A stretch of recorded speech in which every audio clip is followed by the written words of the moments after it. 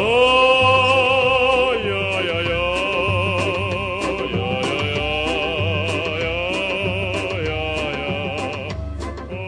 It's Sandy's podcast, a podcasting podcast. 2, 1, 2, 1, 2. Episode 35. Hello world, how you doing? As you can hear, the periodical cicadas are still here. I think they're starting to die now. The men at least. That's how I'm told it works.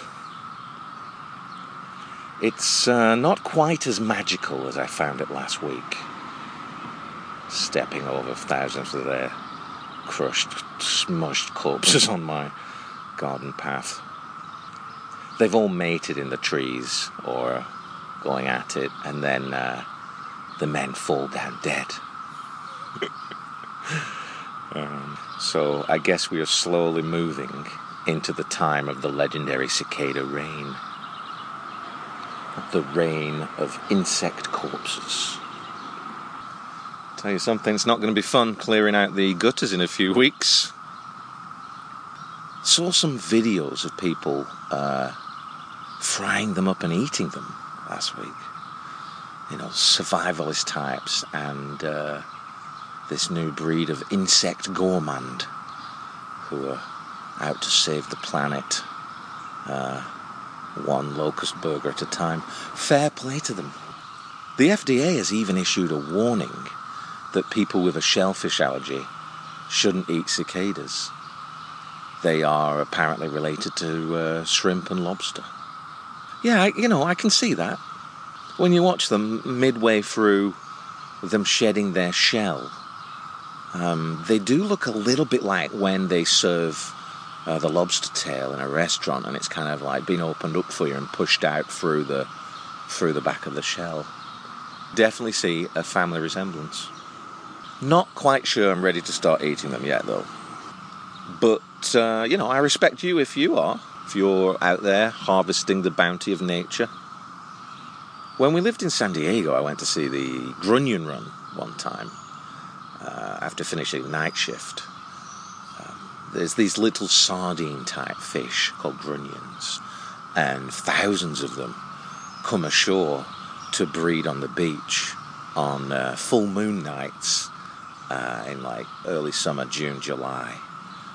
And a lot of Southern California folks make little parties of it. You go out, scoop it up, and fry them like right there and then on little hibachi grills. Yeah, I went one time just after finishing a night shift. It was, beautiful night, full moon, Torrey Pines Beach. Seeing, all these fish, kind of like just wriggling on the sand. And there's not that many people out there, but a few little groups. And one of them offered me a plate, fresh catch. And, I love fish, but I turned it down. It just, I don't know what it was. It was midnight on a beach and I wasn't hungry. But now, I do actually regret not sampling them. But these cicadas, nah. Don't think I'm going to have any regrets about not eating these ugly little chaps. Doesn't feel the same. One got in my sandal the other day as I was walking, like mid-stride, and it popped under my toes. Yeah, and it was as bad as it sounds. They do say that as a species we're going to have to start incorporating insects a lot more into our food economy to combat climate change and water shortages and stuff.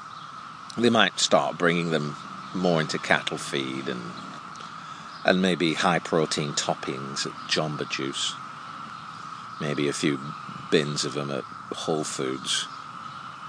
Get some exclusive branding in for a few years before Kirkland starts selling the bulk bags of locust flour or whatever. It's going to be the right move for the planet. But I'm not ready to start frying them up yet. Interesting to think about, though. Where will cicadas fit in the food pyramid in 50 years? Right below dead ancient Egyptians, I guess. What do you mean dead Egyptians are not in the food pyramid? Oh, aren't they? Well, why is it a food pyramid then? Checkmate, Gordon Ramsay, you sweary food muppet. So I guess Brood XI or Brood XII might be crawling out onto the menu in 2040 or 2050 or whenever. And if any of you survival types or insect gourmands are listening to the show, I want you to know right now, and you want to get a head start on this amazing trend that's going to be happening, I just want to put it out there. All you can eat cicadas round at my gaff whenever you want next 2 weeks. I mean, not cicadas, obviously. They're land shrimp. Hey, you know what? I'll even give you a spoon and a beer so you can climb up a ladder to the gutters and just chow down. All you can eat gutter lobster.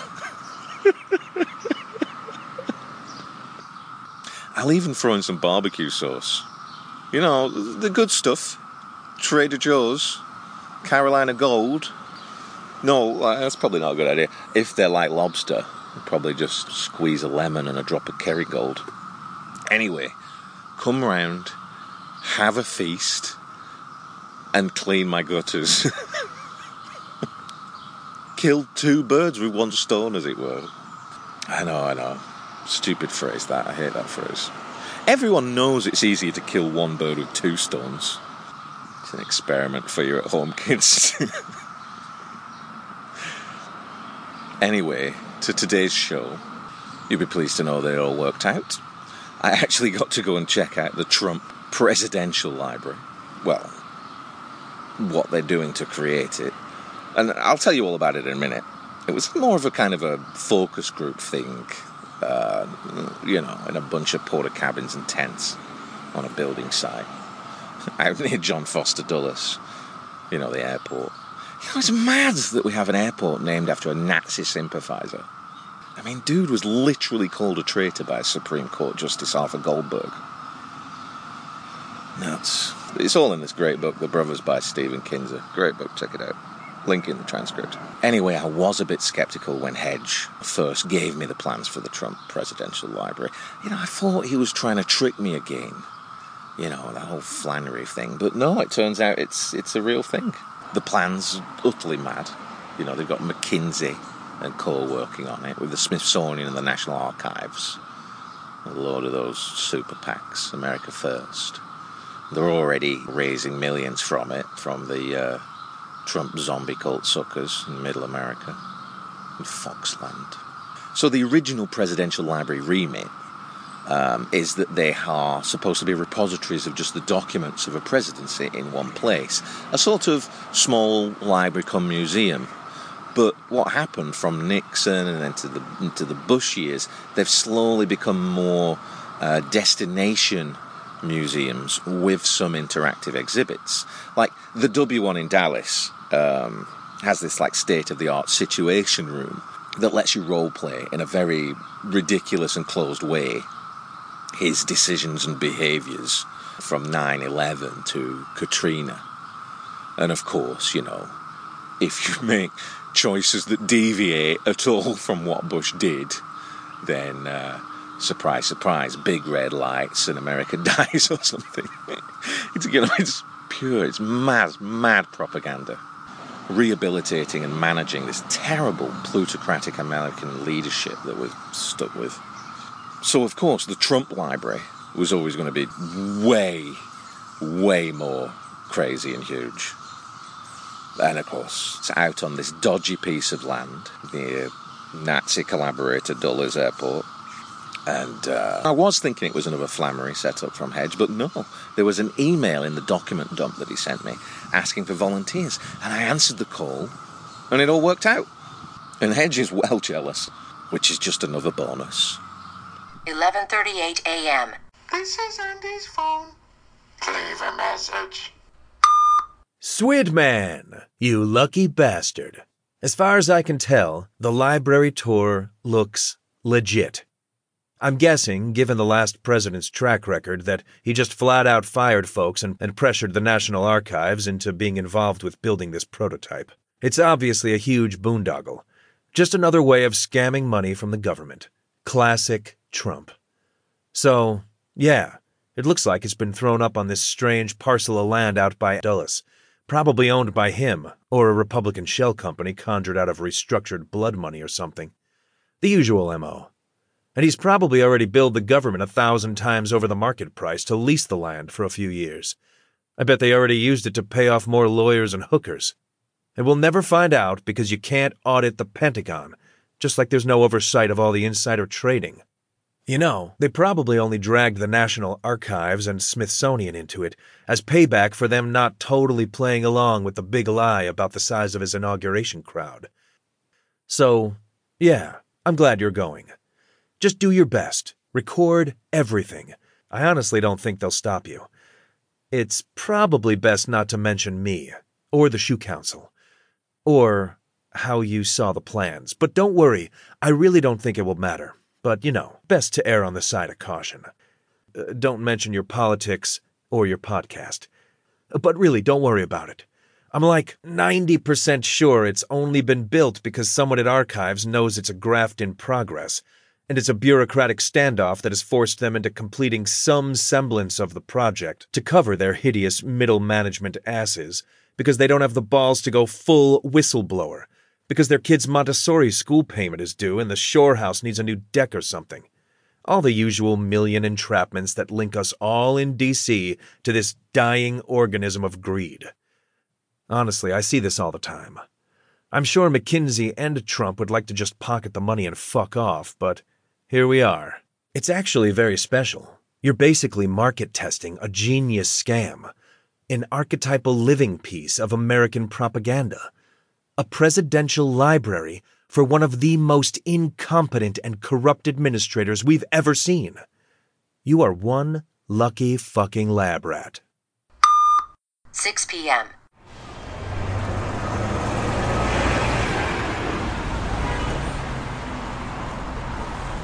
I walked down 17th Street to the White House. They said the bus would be waiting around the back, just beyond the South Lawn, on the road loop, where they put the national Christmas tree. I was going to be right on time. I was a very punctual person. The Renwick Art Gallery on the corner was advertising a folk art show called the Appalachian Diaspora. A large poster hanging stiffly from a lamppost promised strange delights.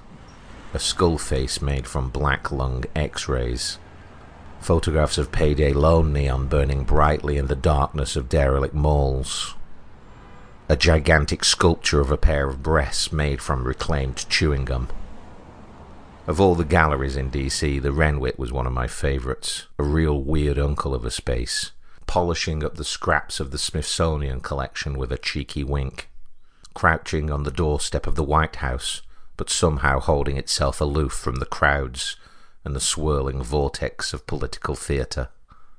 If the bus didn't show up, or if it looked like I was climbing into a nest of QAnon Republican quislings, then I'd bail on the whole thing and go and see the show instead.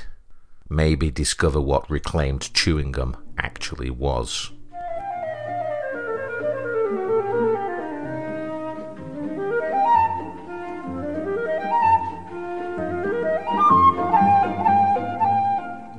I walked down the street past the Eisenhower building and then cut across the grass around the back of the South Lawn. I could see the bus in the middle of the big open space. There were a few people in line, and a cop was stood a little way off, watching the whole thing in body armour and with a GoPro-type camera mounted on his helmet. One nation under surveillance. I was born at a time when the only face matching was the board game Guess Who. I walked up to the bus. Only one of the people getting on was wearing a red MAGA hat, so I joined the back of the line. It was a classic yellow school bus. It had a misspelled cardboard sign in the window that said, Trump Libby.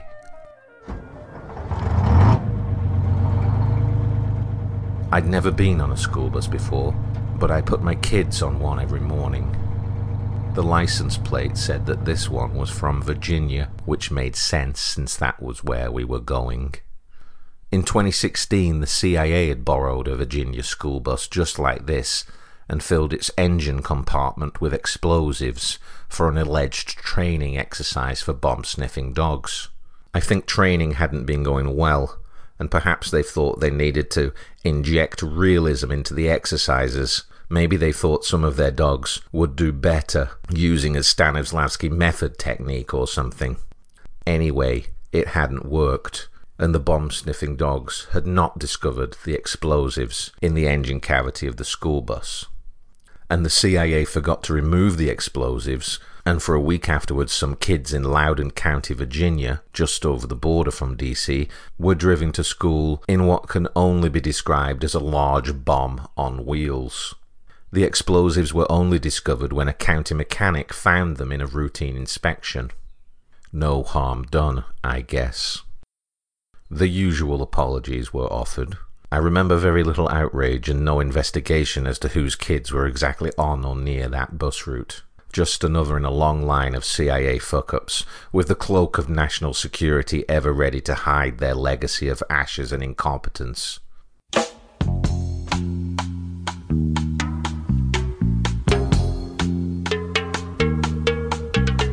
I got on the bus. The driver checked my driver's license and my COVID vaccination card, and then wearily checked my name on a clipboard. I noticed there were 2 more red hats on the bus as I made my way to a clear seat at the back, but overall the passengers seemed to be a real mixed bag. All ages, races, genders were represented. I'd expected everyone to be wearing the usual DC business attire, but even the assumed dress code was varied. There were sports jerseys, pantsuits, and even a Hawaiian shirt. I sat across from a guy in a Ravens top, who immediately introduced himself and started talking. His name was Stanley. He was from Baltimore. He was a retired janitor. A janitor, I thought. What are the odds? He was nervous and he peppered me with questions. Where was I from? What did I do? Did I think they were going to ask us who we voted for? I buckled up for some chat. Silver Spring, boom operator, not sure. He told me he had always voted for the president if I knew what he meant. I said that I didn't know what he meant, and he said he voted for Trump, and then he voted for Biden, and that he'd always voted for the president, like his daddy and his granddaddy before him. In fact, the whole family had always loved politics, ever since LBJ had launched his war on poverty, and his granddaddy had said, "About time, a war on poverty, where do I surrender?" I laughed. He asked what a boom operator was. I told him I held big microphones on film sets. "What about them Ravens?" I said. "Maybe this year." "Can I ask your professional opinion as a retired janitor?" "Sure," he said. "Okay," I said. "What do you think is reclaimed chewing gum?" "Oh, I know all about that," he said. "I'm sure you do," I said. "It was way worse in the 80s, he said. Scraping it off everywhere I was." "Why the 80s?" "Hubba Bubba Heyday." "Hubba Bubba Heyday?" "Oh, you might not know what Hubba Bubba is, you not being from round here." "Oh, I know Hubba Bubba," I said. "But yes, you caught me. I'm a British American." As usual, my accent had given myself away. "Sure, I have different cultural origins," I said, "but I know Hubba Bubba." "I bet you don't know why the Ravens are the Ravens." "Sure I do," he said. "Edgar Allan Poe." "Okay," I said, "but did you know the raven that inspired the Poe raven was an English raven owned by Charles Dickens?" "Christmas Carol Dickens," he said. "Yeah, Christmas Carol Dickens. He owned a talking raven called Grip, and it impressed Poe so much he wrote a whole poem about it." "Wow," said Stanley. "You learn something every day." "Only if you want to," I said. "I've got another question for you," I told him. "Have you ever made any sculptures out of reclaimed chewing gum? Figurines, ravens, busts of naked ladies? In the Hubba Bubba heyday, perhaps?" "No," he said, and he turned away as if he thought I was making fun of him, and he stopped talking to me. I guess I'd discovered a new rule of conversational etiquette. Don't talk about religion or politics or reclaimed chewing gum folk art.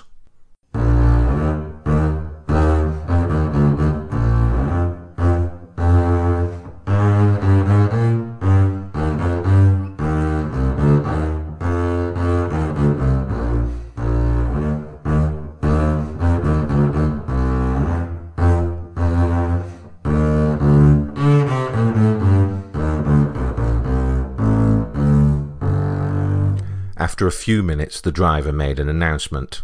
I want you all to know that I know damn well how to spell library. They didn't give me a sign to use, and I ran out of cardboard. They are not good people. I looked at Stanley. Well, I'm glad he cleared that up, I said. He's a doctor, said Stanley, looking out the window, in his birth country. Good for him, I said. The bus was quiet. I think we were all processing the driver's need to explain his handmade sign. I imagined how Stanley had found out that the driver was a doctor. He'd probably been very early and peppered him with questions as he'd done so with me. After a while, one more person got on the bus, and once he'd taken a seat, the driver smiled at us all in the large rearview mirror. Next stop, he said, the Trump Presidential Library. About half the bus cheered. There was some issue with the Roosevelt Bridge, so we had to take the Arlington Bridge across the Potomac. We drove slowly out of the city, across the mall, past the MLK statue and around old Abe Lincoln, the marble giant, who always looked so uncomfortable on his giant marble throne. Look upon my works, ye racists, and prepare. I wondered if someone had made a Lincoln out of reclaimed chewing gum. I bet they had, at some time. I bet someone had spat out a big wob of Hubba Bubba in the heyday that looked exactly like Lincoln's half-moon face, with beard and stovepipe hat. I bet they'd remarked upon it, maybe to friends. Stuff like that probably happened all the time in the Hubba Bubba heyday. I never did get around here, said Stanley absently to his reflection in the window as we passed the monuments. He was clearly one of those people who couldn't stop talking. The best statues are hidden off the beaten track, I told him.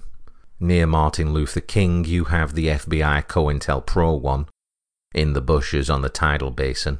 It's an interesting statue. You can look through a sniper rifle sight at the centre of King's big granite stone forehead. And then at the Korean War Memorial, at the back, in the bushes, there's a CIA biological weapons statue of a guy in a plague doctor mask scattering chicken feathers covered in Songo fever. And then there's a new one in the sun up above the Vietnam Memorial, the golden bone spurs on a plinth. It commemorates all the draft dodger presidents: Bush, Clinton, Trump, Biden. I wasn't sure Stanley was listening anymore, so I shut up, but after a while he spoke again.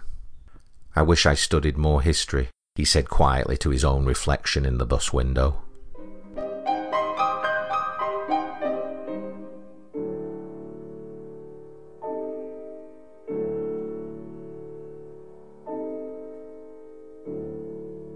When we arrived at the library site, there was another check-in desk. We were given name stickers and a small, sort of remote control box they called an emoji wand for recording how we felt about the exhibits.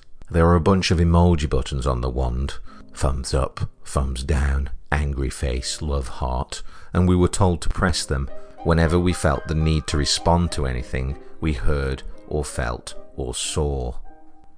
And then we were let through to a small refreshment area. There was a big food table with Chick-fil-A nuggets laid out in little rainbow cupcake wrappers, and there was a bar sponsored by Budweiser that was giving out small cups of something they were calling their new American craft beer. It tasted just like their usual beer. There was a one-man band dressed like Uncle Sam, playing I Wish I Was in Dixie with a drum and whistle.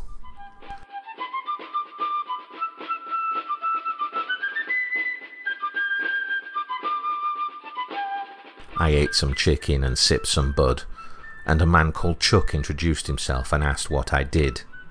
The perennial American question. I told him I was a boom operator.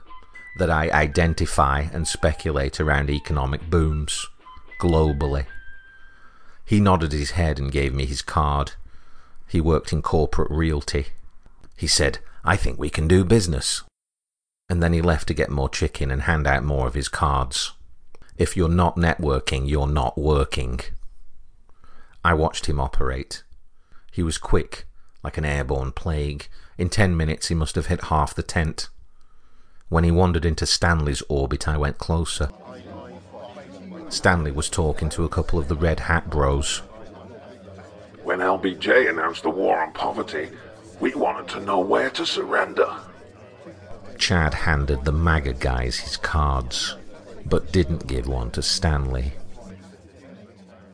A woman from the checking table, one of the hosts from McKinsey & Company, turned on a portable microphone and welcomed us again to the future home of Phase 1 of the Trump Presidential Library. Her name was Cindy. She reminded us to press our emoji ones whenever we saw something we liked, or something we didn't like, or something we loved. We want to know how you're feeling all the time about everything, she said. Your responses will fine-tune the exhibits in the library for decades to come.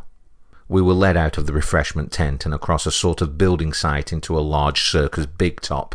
The whole tent had been partitioned off into rooms and spaces, and there were trailers and booths and cubicles jammed with computers and exhibits everywhere. The lights went down, and a big screen hanging from the top of the room began to play a film. Pictures and clips of Trump from his life set to stirring, heroic music. Moments from The Apprentice interspaced with pictures of other presidents and famous people from American history. A shot of Jackie Robinson, Henry Ford, MLK, a picture of Trump grinning and holding a wad of cash outside one of his bankrupt Jersey casinos. Neil Armstrong on the moon. Shots of him in the Oval Office creating the Space Force. The music rose to a climax, and then the words, "Donald Trump, a real American president," appeared in large tombstone-type letters on the screen. At some point, I had begun to mash the angry face and the thumbs down buttons on my emoji wand. Other people had begun to do the same, and little emojis had begun floating up on the screen. They were mostly positive, lots of hearts and thumbs up. But I was glad to see that my angry faces were there, and a few others as well that I couldn't possibly have been responsible for, so I knew I wasn't exactly alone. I was clearly outgunned and outnumbered, but not alone. The film froze on a picture of Ivanka at the White House. It appeared to be some sort of glitch, but the emojis were still working and the screen was soon flooded with hearts. I pressed the thumbs down button, but they didn't show up. Just more and more hearts flooded the screen. The film cut out, and then started to play again from the beginning, and we went through the whole sorry thing once more. There were even less dissenting emoji responses this time. It was as if we'd grown numb already. I decided not to use my wand. It was like I was being used to train political engineers how to deliver more effective propaganda or something. How to deliver the maximum amount of high arousal emotions at any time. The film froze again at the same place, the same picture of Ivanka. It was flooded with emoji love hearts again in seconds. And then the host appeared. She apologized for the malfunction. "This really is a work in progress," she said, "but thank you for all the feedback so far." She encouraged us to go forth and explore the big tent, and people started moving out and around. I followed them to see the exhibits. I decided to do a big loop of the tent to get the full lay of the land before looking at anything close up. There were 20 or so exhibits and booths. A big NRA thing hailing Trump as a true patriot. A COVID booth calling it the China virus and praising Trump for creating a vaccine quicker than any vaccine ever created and saving millions of Americans' lives. At the far back of the tent there was a McDonald's attached to a Trump gift store. The McDonald's was selling a new burger called the President. It looked like a double quarter pounder. They also had a new sauce, Trump sauce, which turned out to be just ketchup, but in a little packet with his face on it. One of the red hats from the bus walked up behind me. He already had a little string bag full of the little cartons of Trump sauce. He told me he was a franchise owner. He had 3 restaurants in Pennsylvania. He told me the Trump sauce was going to be a game changer. He asked me what I did. I told him I was a boom operator. I interfaced between boomers and millennials to extract and maximize mutual value opportunities. He looked at the counter of the McDonald's with the menu showing Trump's face advertising the President Burger and Trump sauce, and he pressed the heart button on his emoji wand 3 times. I took a walk around the rest of the exhibits. The American Heritage Institute had a thing about an economic miracle, Wall Street being at an all-time high and such. There was a Build a Wall zone sponsored by ICE that was geared towards kids. Since there was no kids at the event, 2 more red hats off the bus were building the wall with big sponge bricks. The wall was going up between a desert and a lush-looking Eden landscape that represented America. On the desert side, there was what appeared to be little statues of Uzi-toting drug cartel henchmen and Chinese plague carriers. And on the Eden side, there was a church with a bunch of happy white families having a barbecue and playing hacky sack on an immaculately sculptured lawn. A large screen in the exhibit ran clips continuously of Trump shouting wall stuff at adoring crowds. On day 1, we will begin working on an impenetrable, physical, tall, powerful, beautiful southern border wall. And an info slide on one side claimed to prove that the wall had in fact been paid for by Mexico, as it had already prevented smuggling and terrorist attacks that would have cost the country trillions and trillions of dollars. The screen went on to show ICE soldiers cheering as they stood over chained refugees in border concentration camps. And then it cut to Kamala Harris, the vice president. The red hats stopped building and stared at the screen agog. They'd clearly been trained to hate Kamala, but then we heard what she said. I want to be clear to folks in this region who are thinking about making that dangerous trek to the United States-Mexico border. Do not come. Do not come. The United States will continue to enforce our laws and secure our border. And they each gave her a thumbs up from their emoji wands. I turned away disgusted. Outside the exhibit, a host from McKinsey & Company approached and asked to check my emoji wand. She took it and pressed some buttons and listened to someone in her headset, and then she gave it back to me and thanked me for my participation. It's working, she said as she walked away. I went to a water fountain and got a drink and put the wand down on top of the water tank and left it there, pretending to have forgotten it. I walked over to a display called Truth versus Lies, sponsored by Fox News. It was full of quotes and informational panels attacking liberal bias in the media and promoting Fox News as the only source of truth. They even showed a lingering picture of Jamal Khashoggi among a montage of hate for what they were labelling as the lying press. Khashoggi, of course, had been butchered, actually and literally cut to pieces by the Saudi royal family, probably with the full approval of the Trump administration, since he'd been researching a piece looking at the corrupt financial dealings of Jared Kushner. Kushner was Trump's son, who'd been given the highest security clearing in the US government without being qualified or properly vetted, and was widely identified as the point man between various multinational crime syndicates linking Trump to Russian oligarchs through close ties to Benjamin Netanyahu's corrupt Israeli government. I was starting to feel kind of numb. It was worse than I ever could have imagined. It was all so arrogant. The informational content itself was easily disproven. Even a child could do it with a simple Google search. But I realized that was not the point. Nazi propaganda was always easily disproven, but it didn't matter if enough people wanted to believe it.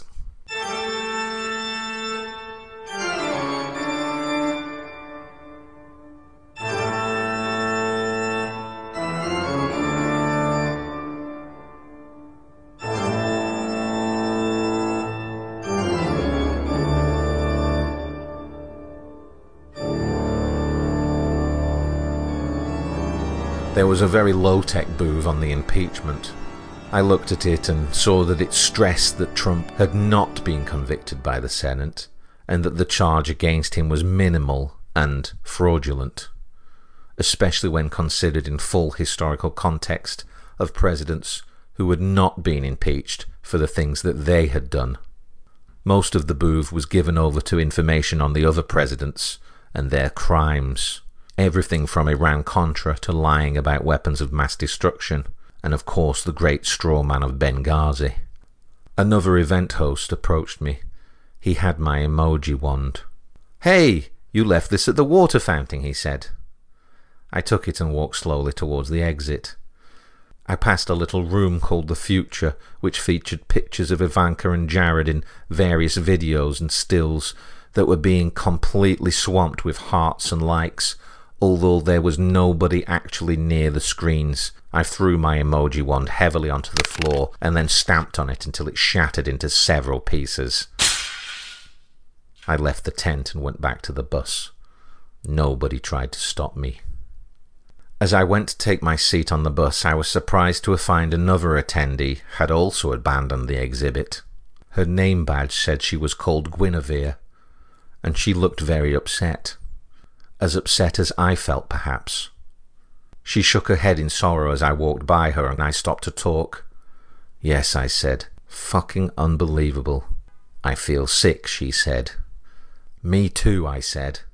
I was relieved to find someone who felt the same, and I couldn't help myself, and I began to unload on the whole experience in a long rant. Just how utterly fucked we were as a species, and the arrogance that they think that they could get away with something like this wholesale rewriting of history. Propaganda from a rich ruling elite flexing their control over the narrative of humanity. How we were truly living in what Sheldon Wolin identified as a managed economy under a system of inverted totalitarianism. She held up a hand to stop me. "No," she said, letting out a queasy burp. I had too much chicken. I shut up and took my seat. I should have gone to the Renwick.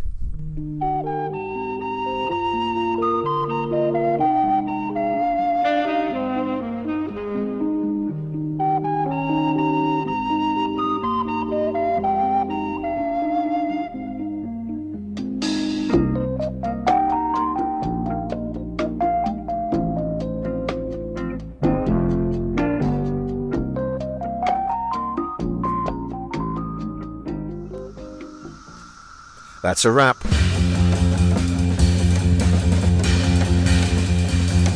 Hope you enjoyed the show. Please take a second to give me a 5-star review in whatever app or whatever you use to listen to this podcast.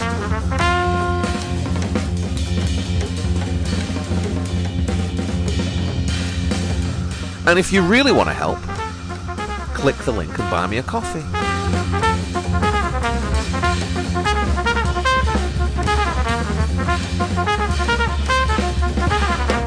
Andy's Podcast, a podcasting podcast, is sponsored by the American Shoe Council, celebrating over 40,000 years of bipedal history. Shoes. How else are you going to protect your feet? How are the cicadas around you? If you want to come and chow down on some gutter lobster or land shrimp, I'll have you over. We'll even throw in a few beers. Have a great week. Bye.